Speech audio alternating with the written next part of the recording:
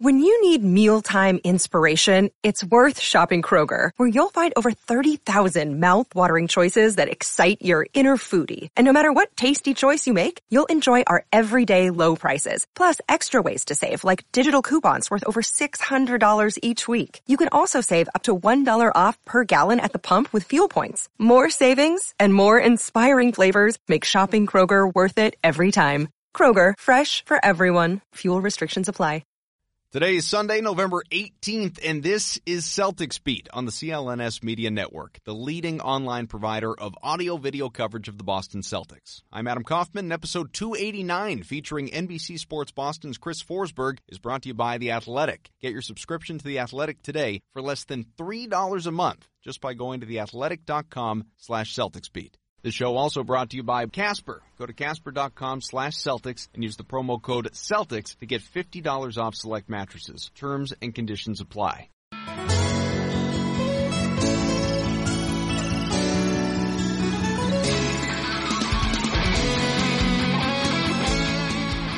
All right, welcome in. As we know, the Celtics have not been the best team in the East this year. They certainly haven't been the worst either. One thing they have been is inconsistent. So let's get in there. I'm happy to welcome in good friend of the show, a guy who used to write about the Celtics and appear on TV, and now he writes about the Celtics and appears on TV. Chris Forsberg, what's up, man?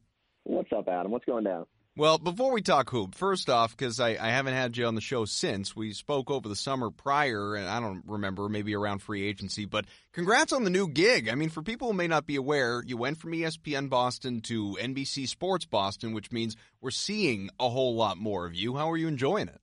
Yeah, listen, it was I won't try and hide from it. It ruined my summer. It was a really tough decision, and my wife and my kids were unfailingly patient with me because I really wrestled with what was the best move for my future. And I think like anything, when you go into something new, you're not sure how it's going to go.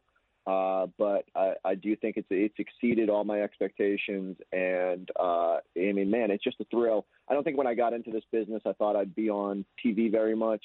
And the opportunities here have been bountiful, and it's been really fun to be a part of and working with. I mean, the people there are just so good, in every level, and they make it so easy on you.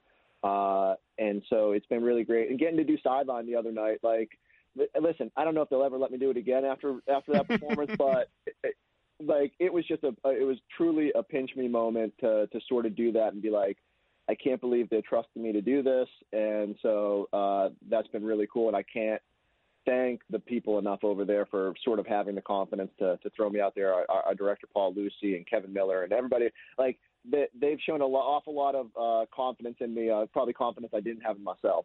Well, it seems like, too, and tell me if I'm wrong about this, but, you're over at ESPN, which most people assume, be it on-air talent, writer, whatever you're doing, that's the dream job. That's where you want to be. You want to be at the worldwide leader. And so you go to NBC Sports Boston, and I'm seeing a lot more of, you're posting pictures, whether it's to promote Post Up or I'm going to be on Early Edition or Boston Sports Tonight or, just shots around the newsroom, whatever it may be. And I don't know, maybe there's a part of you that's trying to be a little more upfront just to catch people up, make sure they're totally aware, hey, this is where I am now. But it also seems like you're just genuinely enjoying this position, this job, this role more than what you were doing before. Taking nothing away from what you were doing, ESPN's great.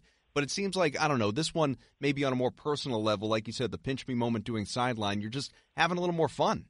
Yeah, I would say the one thing that struck me, even when I was sort of just doing it on the side while I was at ESPN, was that I would go into my local coffee shop, and I live out in the middle of nowhere, and not to say that people in Central Mass don't watch Celtics games, but the guy behind the register would be like, "Oh, I saw you on TV last night," and I'd say, "Oh, you watch ESPN?" And he goes, "No, I saw you on NBC Sports," and I was like, "Oh, okay," and that just kept kind of happening, and I think it speaks to sort of, listen, everyone watches ESPN, and it was being on that program was amazing, but in this market, especially, I think Boston specifically, people are so rabid about sports that they watch the local programming a lot. And so it's been really cool to see how how many people have reached out and said stuff. And so, when I go into that, what I always joke about is like a lot of the ESPN stuff I did from my house, and I'd be sitting there in like, my underpants and a sports jacket and my little iPhone camera.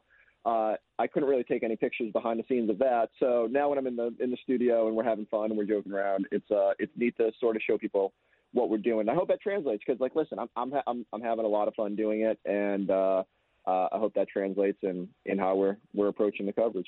Well, look, you're a guy covering the Celtics at the flagship home of the Celtics. It doesn't get much better than that. So let's talk about this team, Chris, because as I said off the hop, inconsistency. And I do want to acknowledge for people that are listening, this show is being recorded prior to these final two games of the homestand against the Raptors, against the Jazz. There are different reasons that go into that, but it's being recorded on a Friday. It's released on a Sunday. I recognize the team could go out and just beat the hell out of Toronto and Utah, and all of a sudden 3-0 homestand, and that changes how people feel in that given moment. But one thing that is maybe good, unique, big picture-y about this show being a once-a-week show is that we're more concerned with those larger focus items. So 2 games, be it 2 wins, 2 losses, a split, isn't going to, at least for me, overly impact things. So let's talk about where this team is as you see it right now. Its identity under Brad Stevens, because that's always been driven by defense, driven by toughness. Statistically, that's still the case, but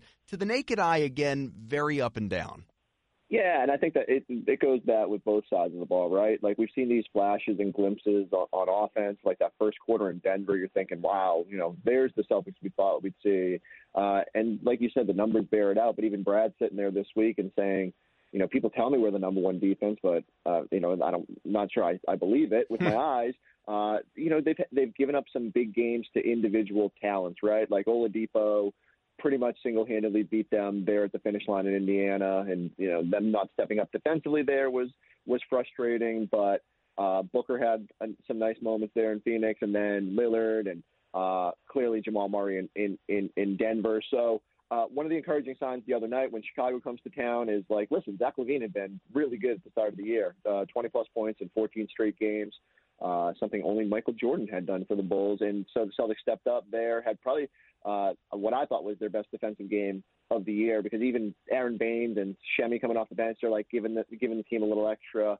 If they do that on a night-to-night basis, they're going to give themselves every opportunity to win, no matter how the offense is playing. And if the offense is clicking, then they're going to be really good. And so I do think that they just needed a game like that. And, like, listen, maybe I'll be sitting here and saying, all right, it was, they got smushed by the Raptors and Jazz. They didn't mean anything. But I think more likely than not, it's just going to restore their confidence a little bit. And I just feel like once they get out of their own heads, a lot of that inconsistency will start to go away. Something that, to me, Chris, really can't be talked about enough, and you wrote about it as well. Kyrie Irving, he made headlines after that ugly 1-4 road trip when he said the C's needed more leadership, basically. Right now, I think that it would be nice if we had someone that was a 15-year vet, 14-year vet that could, just kind of help us race along the regular season, understand that it's a long marathon rather than just a full-on sprint of just, when you want to play, when you want to do what you want to do. All right, and then after a blowout of the Bulls back home, as you talked about, he kind of clarified those comments. I think I was speaking in general for where we are as a team in terms of what we have in here as a group, and I was speaking to the responsibility that's put on me as well as Al, as well as Mook and Gordon to be the leaders of this team. And we're all relatively young as well. Al's the oldest out of all of us, but he's 13 years in, 12 years in. I think I was speaking just in general is obviously there's a lot of movement going on in the league as usual around this time, but I wasn't speaking to anyone specific. I just was speaking to a vet that has been through a few championship runs, that's able to be patient with this team as well as understand what we're going through of just figuring out the pieces and how they mesh well together. That's all. So among those moves, naturally people point to Carmelo Anthony. He's done in Houston now. It can't technically be traded yet, but he could be waived and then signed elsewhere and whatever. We can talk about Melo a little bit later. You can acknowledge him here if you want to. But for every you start to think about those impactful vets that come in. And for every, P.J. Brown or Sam Cassell, there's also a Michael Finley and a Stephon Marbury. My feeling is the guy that Irving is describing should be him. I mean, he's been around a while, not that long, but he's been around a while. He's had championship runs. He's hit the biggest shot in finals history. He knows how to win a title. And if not him, it's Al Horford. He's been in the league for a dozen years. So Where did these comments come from to you? Because while I'm not sure it's intended this way, they sort of sound like excuses for poor performance. Yeah, no doubt. And I think in the heat of the moment, at the end of a frustrating 1-4 road trip, and where you fail to come back, where you race a 21-point deficit but don't get over the hump there at the finish line, I think a lot of those guys were frustrated. You know, it was Marcus Smart who sort of had the outburst in the locker room and tried to light a little bit of a fire under these guys. And, you know, I think what Kyrie probably intended, and, you know, again, Kyrie goes off on these long tangents, and sometimes, you know, he gets lost on his way. Yeah, and I think what I took away from the comments initially was guys are frustrated. He wished that there was a voice in that locker room that could say, hey, guys, this happens. But I'm with you. Like, that's got to be Kyrie. Like, I know he's sort of my guess is he's a quiet leader based on what I've, you know, seen and what I've heard. But I do think there are instances where he needs to be that voice that says, hey, guys, listen, I've won a title. I've won a gold medal. Like, you're going to hit these rough patches, but we're going to be okay. But here's what we need to do. And I think he probably recognized that in the time when once it became a story, you know, he probably said, oh, man, now everyone thinks I want to go get Carmelo. Like, that's going to solve anything. And so I think what, you know, in walking it back, he probably should have been a little bit more, you know, firm about, like, hey, it's up to me. It's up to Al. It's up to, like, all these guys. Even the young guys have a voice in this locker room. They can feel free to step up and voice that. But, yeah, I think overall, I don't think he was, like, trying to posture for some sort of addition. Like, it wouldn't surprise me if we get to February or whatever the waiver deadline is and the Celtics are looking around at what's out there. But just like you said, it's such a low hit rate in terms of guys that come in and can actually be impactful that sometimes I think what the Celtics used to do is just sign some 20-year-old kid who they wanted for, like, the G League over the summer and to work with the team. Sometimes it's better to fill your roster spots with that type than to try and get a vet and try to figure out how they mesh and whether you can play them. And, you know, listen, Brad's already got enough headaches trying to figure out how these rotations work. I don't think we need to figure out how to add another body there. It's the least of which would be Carmelo Anthony and his terrible play at this point of his career. You know, it's funny. Of all the things that I thought about and talked about on this show and with others and on Twitter or wherever over the course of the summer, concerns, and there were some, certainly on paper or fighting for minutes or whatever it may be. One of them for me was never really leadership, especially because, I mean, I think the world of my adopted dad, Brad Stevens, and I love, obviously, a lot of the guys on this team. But something you brought up and something that Kyrie maybe inadvertently acknowledged is, are there too many quiet leaders? I mean, he's a quiet leader. Al Horford strikes me as a quiet leader. Jaylen Brown, to whatever degree he's a leader, is a quiet guy. Gordon Hayward certainly would be in that quiet leader category. Jason Tatum is at a point in his career where absolutely not a fiery guy. I mean, he's a quiet leader. And Brad Stevens himself is not someone that, at least outwardly, I don't know what it's like in the locker room when he's upset, but, you know, there are only so many gosh darns to go around. He's not going to yell and scream at these guys. So you all of a sudden look to a guy like Marcus Smart, who's 24, or maybe Marcus Morris, who's not going to be around all that long, probably this year, and then see you later. I mean, do they need to bring in a guy that isn't so much the 15-year vet like Kyrie said, who's won a championship, but just someone that's going to force these guys to just cut loose a little bit, to take ownership of whatever it may be, to set their hair on fire? Because Irving, in that second clip I played, he named a whole bunch of guys. He didn't name Marcus Smart, and the guy that falls into that category here is Smart. So do they not look at him as having that potential? So I think what it is again, if this becomes a pattern where they have these stretches of inconsistency and where guys keep saying, like, oh, you know, we need someone to step up and be a leader, then I think you get to the point where, yeah, like maybe that's when Danny Ainge has to say, okay, there needs to be another voice in this locker room. I think it's big on Marcus Smart that, you know, I still can't believe he's only 24 years old. Like, when you think about being the longest tenured Celtic, and, you know, good on him, because, you know, I asked him the other day, I said, would you have felt comfortable doing that 2 or 3 years ago? And he's like, yeah, you know, it's just that's who Marcus Smart is. He was raised to, if he felt people weren't living up to expectations, to tell them. And I think sometimes people in that locker room need to hear that. And so I was curious, you know, because even Marcus said, I hope guys didn't take it the wrong way. because I want them to just know, like, this is unacceptable. We're too good to like let this be the way we're playing. And right before they went out for practice that day, Kyrie came over, dapped them up, had a little conversation, and smiles, and off they went. So that's an encouraging sign to me that it's okay for a young guy to step up and have a voice in that locker room. And I will be interested to see if that develops. Does Jaylen Brown accept more of that role? Does, Ken Tatum, who is just quiet in general, can he have a voice in a locker room like that? Does Hayward step forward now that he's more a part of this mix than necessarily last year? I don't think it's necessary for them to have that sort of firm voice. I think about, like, okay, the Warriors. Who's the voice in that locker room? Like, Draymond probably yells and screams, and but like Durant and Curry and Clay, they all strike me as maybe quieter leaders. So I think you can have a mix where, as long as there's enough respect in that room to listen to what everybody says, and that's sort of the environment that Brad fosters. So I just think it can work, and there's no reason to think it won't. Again, like, Kyrie's comment struck me as someone who was really frustrated that the Celtics had put themselves in this position, there was no obvious answer to their struggles and their inconsistencies, and so they were just sort of grasping at, like, how do we make this better? And what it comes down to is really they just got to play harder.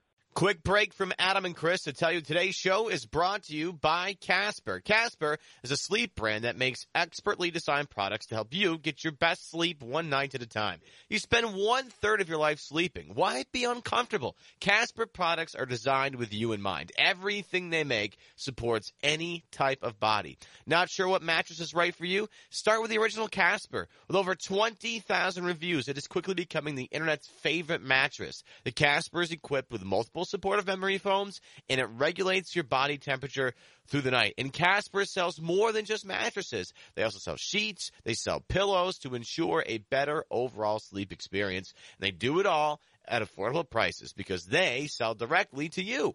And you can be sure of your purchase with Casper's 100-night risk-free sleep on a trial. If you don't like it, no sweat. Free shipping and returns to customers in the U.S.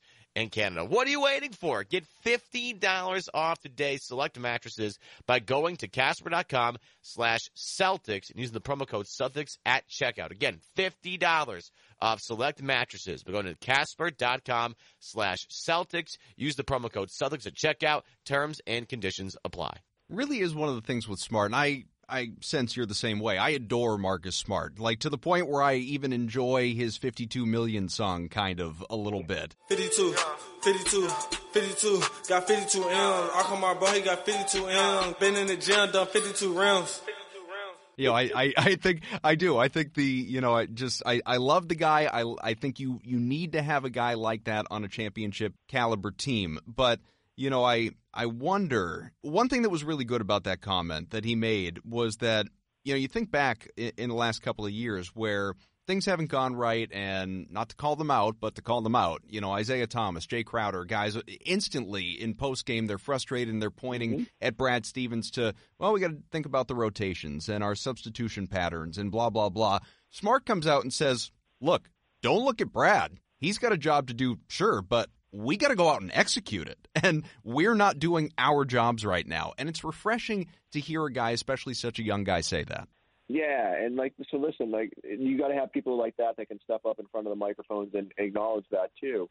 Kyrie's been good. He talks after every game, and again, he might ramble and take a while to get to his point, but he's pretty good about delivering that sort of message about where the state of the union and where the team is. But you need guys to sort of be okay with acknowledging publicly, like, hey, we're not playing right, and we need to be better, and this isn't acceptable. And it's okay for guys to say that. Listen, I'm the same way. Anybody else raps about their contract extension, it probably drives everybody crazy. Marcus, for some reason, it's just like, that's just Marcus. When I saw a Celtic player was on TMZ, I said, oh, no, this isn't going to be good. And then I was like, well, that's probably the most innocuous way you could be on TMZ right. as a player. So we'll let it slide. If this is part of the reason that the Celtics were willing to commit that much money to Marcus Smart, and they've still got some tough decisions moving forward in terms of, is he your guy? Is he your backup guy? Is Terry Rozier? How is that all going to work with the money that Terry's going to command over the summer? But that's the sort of intangible that Marcus brings, not only with the way he plays on the court, but what he gives you off the court as well. That song came out, my first thought, and it was probably something similar to like what your colleague DJ Bean would say about it if he hasn't already, part of the CLNS family as well with his brunch podcast. What would Smart's song have sounded like if it was like 51.5 million? Like, does he just round up? It's not, does he round? It's not nearly as catchy. It would be tough, but that's what makes it tough. Yeah, look, he's an artist. A guy that we've talked about quite a bit here, and again, we'll see what he does in the next couple of games before this show is released, but Jaylen Brown picked up his aggressiveness after a very slow start and acknowledging that he's settling for too many jumpers, he's not going to the rim. It seemed like his early season struggles you almost in watching associate that with him not really being able to figure out where he fits in this offense now that Gordon Hayward's back. And we thought, at least coming in, that Marcus Morris was going to be the guy that felt that way, when in fact he's been terrific and insanely comfortable. So what's been the issue with Brown? What's the issue or what's the key to getting him comfortable again, you think? Yeah, I think with Jaylen, it's just he had the most unclear role. Like, you add Hayward in, they do a lot of the same things, but both that Hayward, Tatum, Brown trio sort of, had to figure out, all right, well, where are my shots coming from? Where am I supposed to be? I think that was an adjustment for all three of them. And then you factor in, you got little issues for all of them. You got Hayward coming back from this injury, and everyone's trying so hard to get him going. You got Tatum, who's, sort of hears all the press clippings in the summer and on the cover of Slam magazine and ESPN magazine, and knows that he's sort of on the cusp of superstardom, and how does he make sure he takes that jump? And then you got Jaylen, who made probably more progress in year two than most of us expected. We're sort of wondering what that ceiling is for him, and they're all just sort of walking on eggshells, I felt like, and people look at Jason Tatum's shot selection and say he wasn't doing that, but I do think that just the guys weren't just sort of letting their natural talents take over and do what they do best. They were sort of forcing everything. I think that's led to a lot of the inconsistencies for that starting group. Now that Gordon Hayward's minutes are starting to stretch out a little bit, I think that takes a little bit of the pressure off everything. I think we saw in the Bulls game that Jaylen, when he's aggressive, when he goes to the basket, when he takes advantage of his athleticism, he's just a different player. And I felt like the team was different. I think it's just, it's like all of a sudden Jaylen's going, everybody else feels like, all right, here we go. Like, this is, let's just do what we do. And that's a really encouraging sign. But they need that. Like, it might just be a situation where as Jaylen goes, so go the Celtics. Like, if he's comfortable, if he's making those corner threes when he's open, if he's attacking the basket and being one of the few guys that can actually get to the line, like, those are all good things. And I think mentally he just needed a good game. And so we'll see if he can build off of it. But to me, he's really important moving forward here on both ends of the floor and getting everyone going. And that, like, if the Celtics are going to be as good as they possibly can be, while we sort of look at Jaylen as maybe, I guess he's the fifth guy on that starting lineup. Like, if you're going to rank, like, in terms of importance, like, he's still, to me, he's a very important fifth guy on that lineup. One thing that's been interesting as it relates to that is, I think Jay King in The Athletic wrote this piece, that everybody's net rating when they're not playing with Gordon Hayward is better. And it's just so much worse when Hayward's on the floor. And part of that, as you said, speaks to trying to get him involved, trying to get him comfortable, trying to get him the ball. And you can't help but wonder, at least a little bit, with the continuity that existed last year when there was so much success, especially among that starting unit, and this has come up, is it worth experimenting with Hayward off the bench so that you can keep that starting group together when it had, all that run when Kyrie Irving was still healthy the first 3 quarters of the year, and Hayward can maybe work on finding his offense, finding his shot with that second group? So my philosophy has always been, when that first unit has shown, when we've seen the glimpses of that first unit, it's been really good. And even dating back to last year, the last preseason game in Charlotte, like, to me, that's your best 5, and you just have to be committed to working through the bumps. And I know it would be easy for the Celtics to sort of just be like, all right, it's not working right now. Let's wait. Let's let Gordon work this out.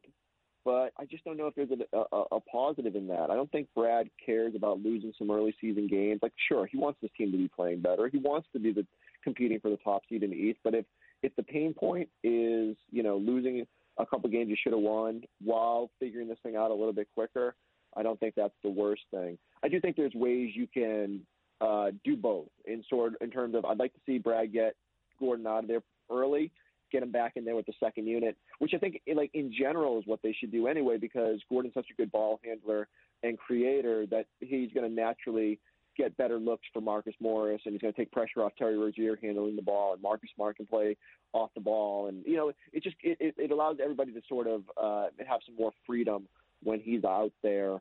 And listen, but I just think as Gordon gets closer to being the player that we know he can be, he is so important to that first unit, and that 5 is so important because that's what makes them so different.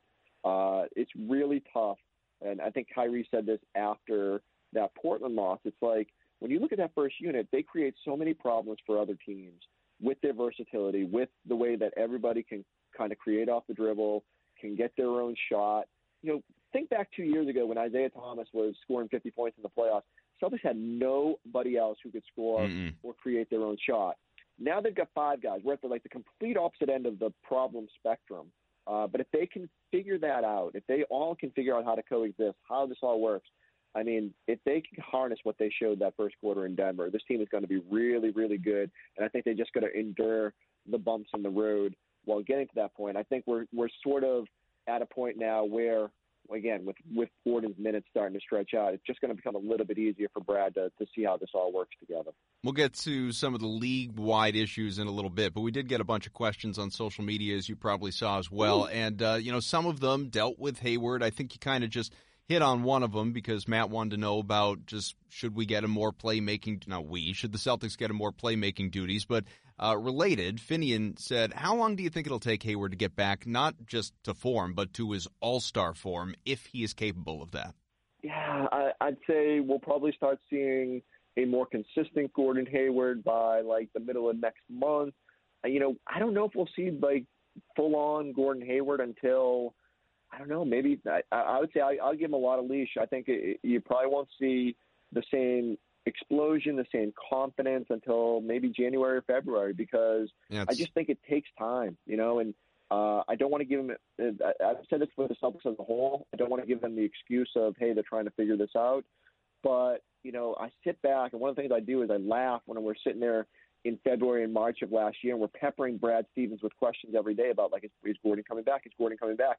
In hindsight, it's so silly because, imagine if they had rushed him back at that point and how probably bad he would have been and how not ready he would have been.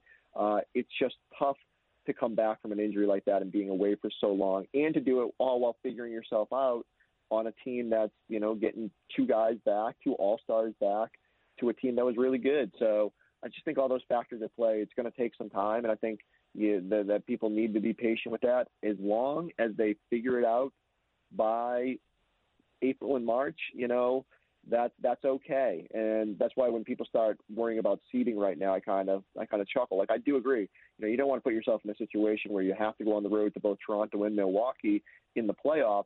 But if the Celtics are as good as we think they can be, that probably shouldn't be an issue. They should still be able to win those sort of series with the talent they've got.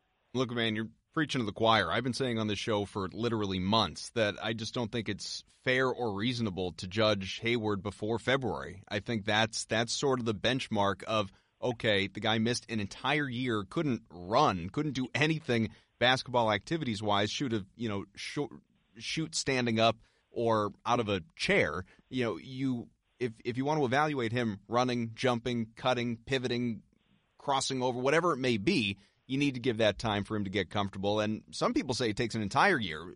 It might be, quite frankly, it might even be unfair to say February, but I think that's your benchmark. To look at him in mid-November and say, boy, he isn't an all-star, well, no crap. He's not an all-star. He wasn't. Of course not. Never mind just trying to figure out. I think it also might be, we don't need to spend time on this. We'll get to more questions, but it might also be different if, the environment, if he suffers that injury and he's going back to the same team and system, et cetera, and everything, environment, whatever, that he's used to in Utah, versus starting brand new in Boston, which is effectively what he's doing because year one he played 5 minutes. That speeds up everything as well. So he's behind the 8 ball in just about every imaginable way, short of playing for Brad Stevens, who he's used to. You know, God forbid it was like he went to Miami and it's Eric Spoelstra, and then everything is different. So at least there's some familiarity, but that's sort of how I fall on the issue.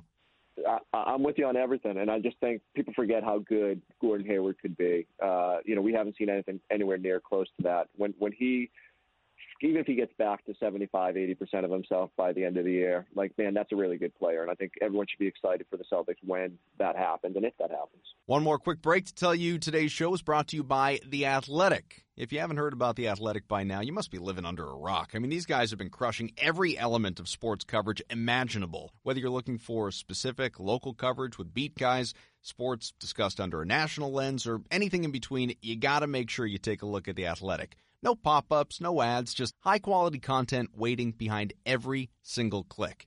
The Celtics beat, and of course, I mean the beat, not the specific show. It's stacked with great writers. Jay King, he wrote a piece recently about Marcus Smart and how he's handling an emotional roller coaster of a year. A terrific piece you should check out. And there's Jared Weiss. He's been on this show. He used to work for CLNS. Absolutely stacked coverage. You cannot get content like this anywhere else. 600 to 750 new articles every single week. I mean, who is pushing out quality content like that?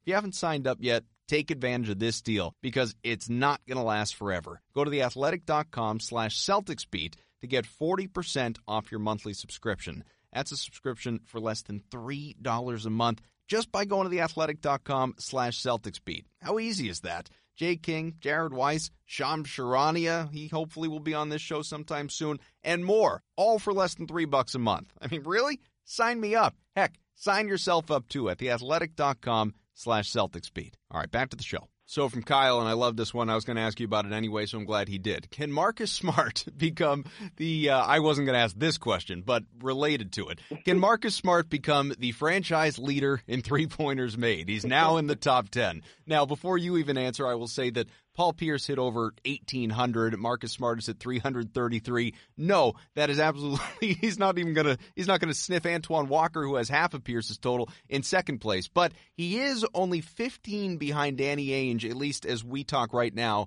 for ninth place in franchise history. And as you know, you said it earlier, longest tenured Celtic, but it's still just year 5. And a lot of this speaks to the era of the NBA that we're in, where three-pointers are being hoisted like crazy. I think he's already 8th in attempts in franchise history. But still, this is a guy who generally, at least percentage-wise, sucks from three. He's a 29% three-point shooter. He's 27% this year. Say what you want about his hot streaks or his form.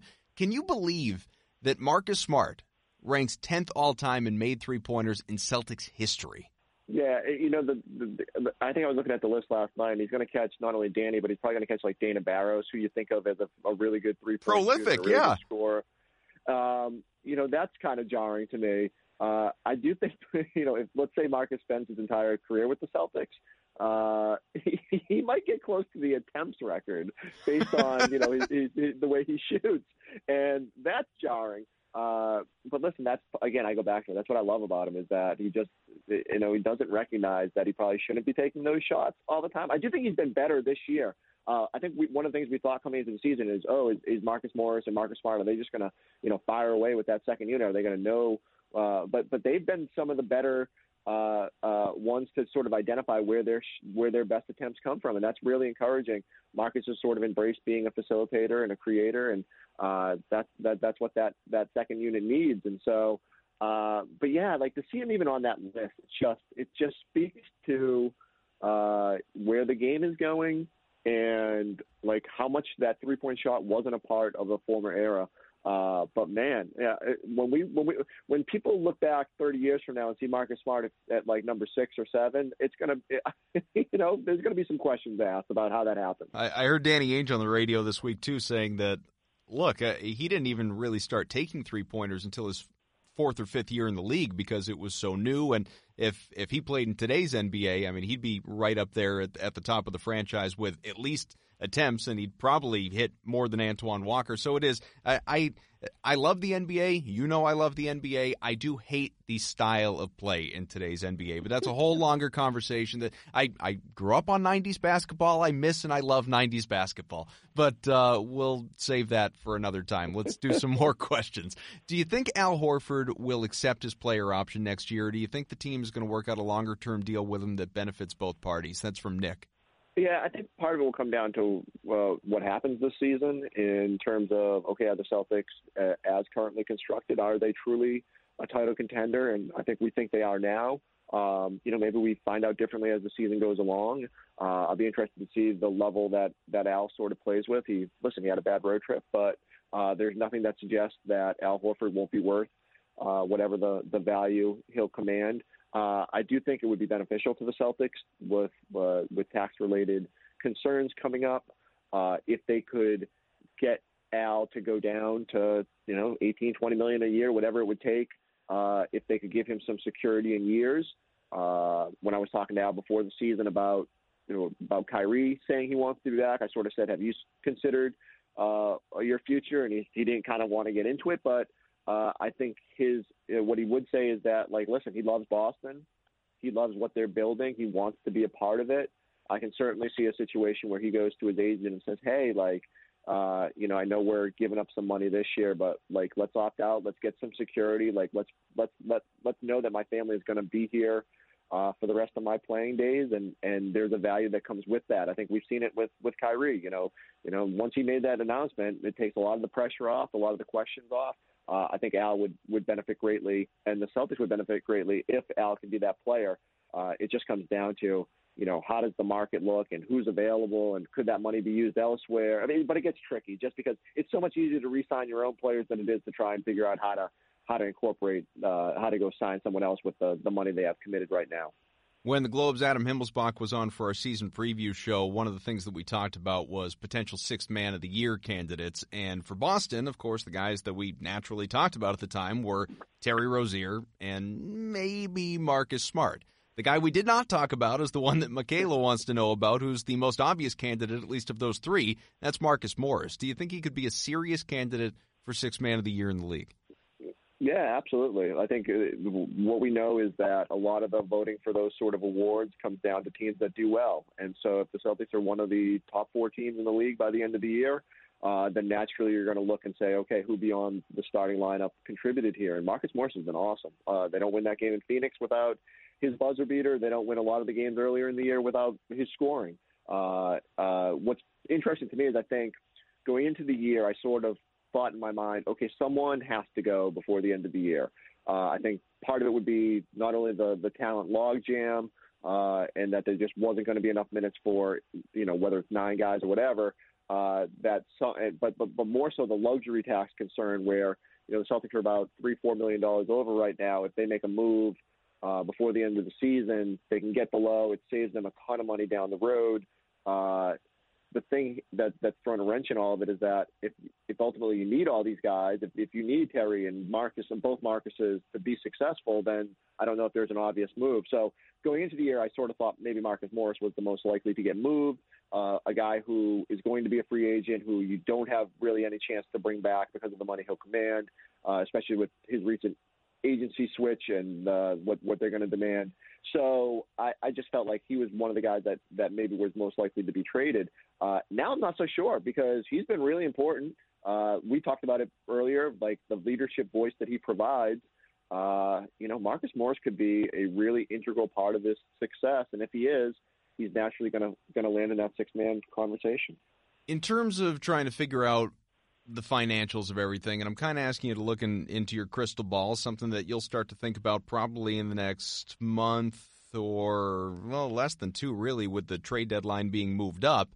And don't even worry about the buyout market. Michael wants to know, and I think a lot of people are wondering, especially among these how can the Celtics improve type questions float around right now, are there any realistic trade targets you think that are out there, guys that we should be thinking about? See, I don't see any. In years past, we said like, oh, okay, they need another shooter off the bench or they need another big man. I don't see any glaring needs right now. And in fact, I think it's almost the opposite. I think it's more likely that that there might become a point where you just say, like Brad, just as Gordon Hayward's minutes stretch out, there's just not enough time for everybody to go around. Is the more likely move subtracting someone, either adding more assets for the future, trying to cut salary, like things that can help your team beyond on the court this season? Now, listen, we might have an injury along the way, and that'll change the narrative about what they need to pursue and what they need for help. But Brad Wanamaker hasn't been able to get on the court. We saw there's always been Phil Pressey and Shane Larkin minutes in years past, so they're pretty set there, obviously, at ball handlers.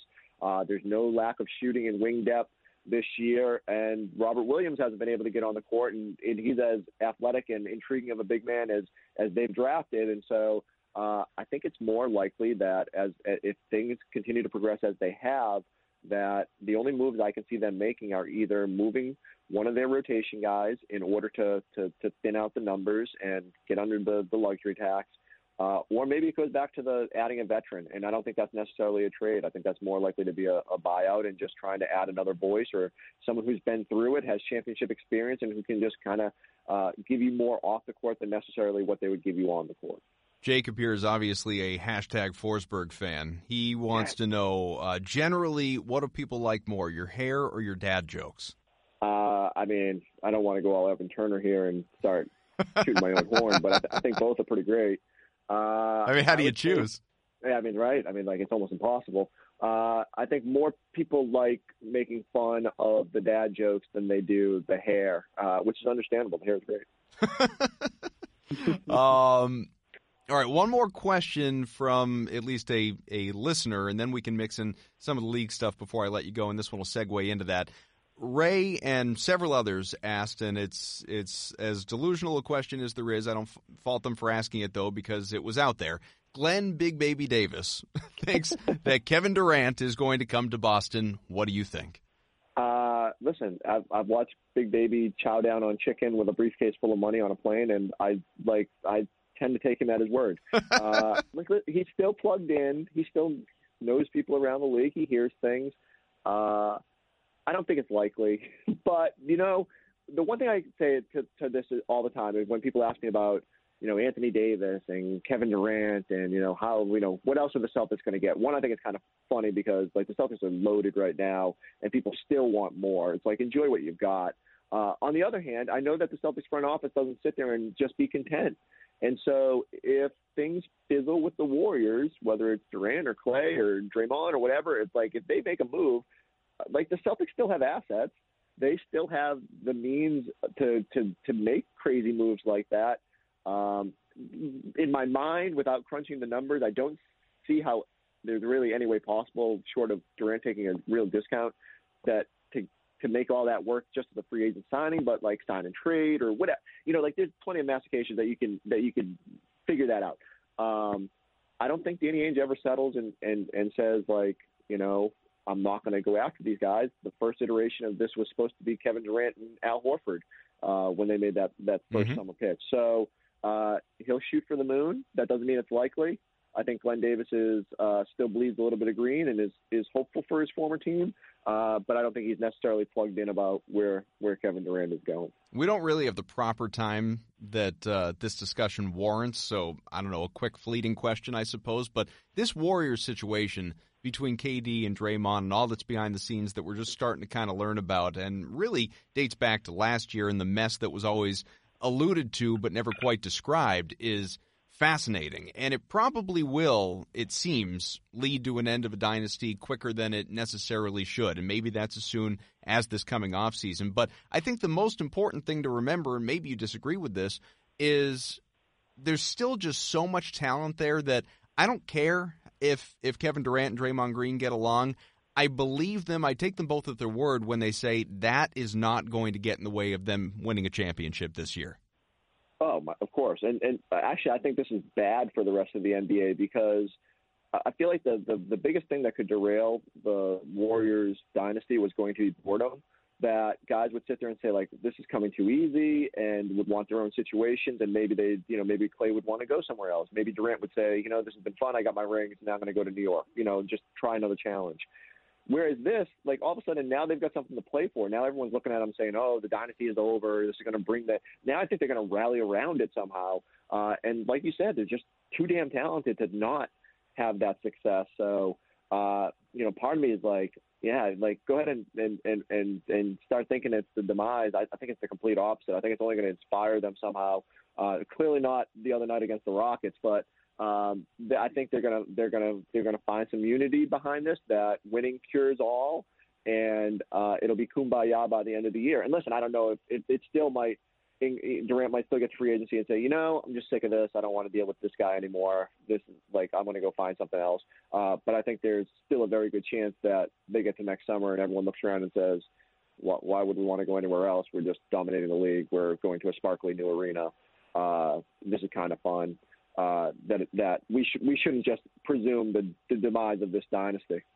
Let's wrap quickly here with some Sixers talk because we really haven't even talked about Jimmy Butler and the fact that he's there. And I'll tell you what, I mean, just my view, I'm not convinced it was the right move for the Sixers for personality reasons. We know that he has struggled with young, talented guys very recently in Minnesota, leaving Karl Anthony Towns and Andrew Wiggins behind for Joel Embiid, Ben Simmons, and whatever it is that Markelle Fultz turns out to be. But they've sacrificed some shooting. They lose Saric, they lose Covington, they lose the ability to even go out and probably get a guy who is a good shooter short of, I don't know, trading for a Kyle Korver or something like that. So the team is very one-dimensional in that aspect of its offense.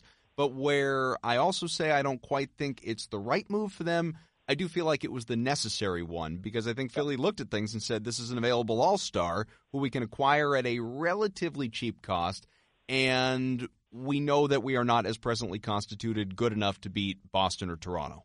Yeah, I 100% agree. Like, they had to make the move. That like this is the post-process era, right? Like, all right, we're not content to just wait another year and take our chances in free agency after they whiffed this past summer. I felt like they had to do something. And in the same breath, I don't think they fixed their biggest problem, which is they need more shooting, like to complement the talent they've got. Like Embiid is otherworldly. Ben Simmons is Magic Johnson without a jump shot. And like Jimmy Butler, here's the one thing I'll say. I am not as sold on Jimmy Butler as what seems like the rest of the NBA world. What has Jimmy Butler done in the postseason, or what has Jimmy Butler done with young cores that leads anyone to believe that he will be this ultimate difference maker? To that end, not to cut you off, I don't understand how there's anybody out there that believes Jimmy Butler's a top 10 player in the NBA. I get real cringy. Like, we were having this discussion on the podcast yesterday, our Celtics Talk podcast, about, the Sixers now have 3 top 20 guys. And, I think it was Sherrod who was leery of putting Ben Simmons in the top 20. For me, like if I was drafting, I don't know if Jimmy Butler's in my top 20. No, and part of that's like age maybe like and, 2 and years all ago. Yeah. Yeah, of course. I think it's telling, that the Celtics had multiple opportunities to go get Jimmy Butler. So and many. Ultimately they decided that they wanted Jaylen Brown and other young players more than they wanted Jimmy Butler. I think he's a very good player. I don't want to discount what he can do. I just don't think he's the sort of player that you get and you go to another level. Like, why couldn't he get the most out of Minnesota? What leads us to believe that it'll be any different with Philadelphia? Now, listen, the Sixers might go out. They might get a bunch of shooters if they get Korver, if they got Redick now. I mean, like, all of a sudden they're going to be very good. But to me, the most of their success will be because of Embiid and Simmons. I'll be fascinated to see how it all works together. It didn't look great the first night, but that happens. I'm not going to really come down hard on them and lose to the Magic. Like the Celtics did the same thing, so that happens. But like, how does it all fit? I don't think Jimmy Butler is as bad of a teammate as people made it out to be. He had a really bad situation, or he let it play out really badly in Minnesota, and I think that caused people to just sort of look at him in a different way. But I don't necessarily think he's going to come in there and like make Markelle Fultz cry, as everyone seems to think. So, but it is going to be fascinating to watch. I do think, listen, they're more talented now. They're going to add more talent. It makes the second round of the playoffs in the East that much more daunting. All of a sudden, if you thought maybe getting the 1 seed gave you a break from having to play the Raptors and the Bucks, and maybe gave you an easier matchup in Philly or 76ers, maybe suddenly that's not the case. And so it's a much tougher path now for the Celtics, who we just sort of laid out the red carpet for before the season. There's 3 other very good teams in the East, and it's not as much of a cakewalk as possible. I don't know where the Sixers quite rank in that mix yet. They're a distant fourth still to me until they show it.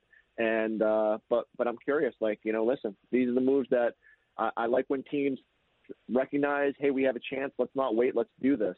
And that's what the Celtics did when they went and got Isaiah Thomas and kind of took flight. So fascinated to see how it all plays out in Philly. Yeah, I really do. Not so much maybe as a Celtics fan, but as an NBA fan, a fan of the game. I just love that it's not such a, well, it's going to be the Celtics and it's going to be the Raptors and that's it. And we're just waiting until the Eastern Conference Finals the way that we have so many years in the East, quite frankly, expecting Cleveland and Toronto in a lot of cases. I like that it's a top-heavy conference and you've got those couple of teams and you mix in Philly and Milwaukee, and I don't know, some people want to believe that Washington belongs in that mix too. But it should be there should actually be some challenging playoff series for the Celtics come April, and that's a good thing. But Chris Forsberg, I've kept you long enough, and it was wildly entertaining as it always is. I appreciate you coming on, man.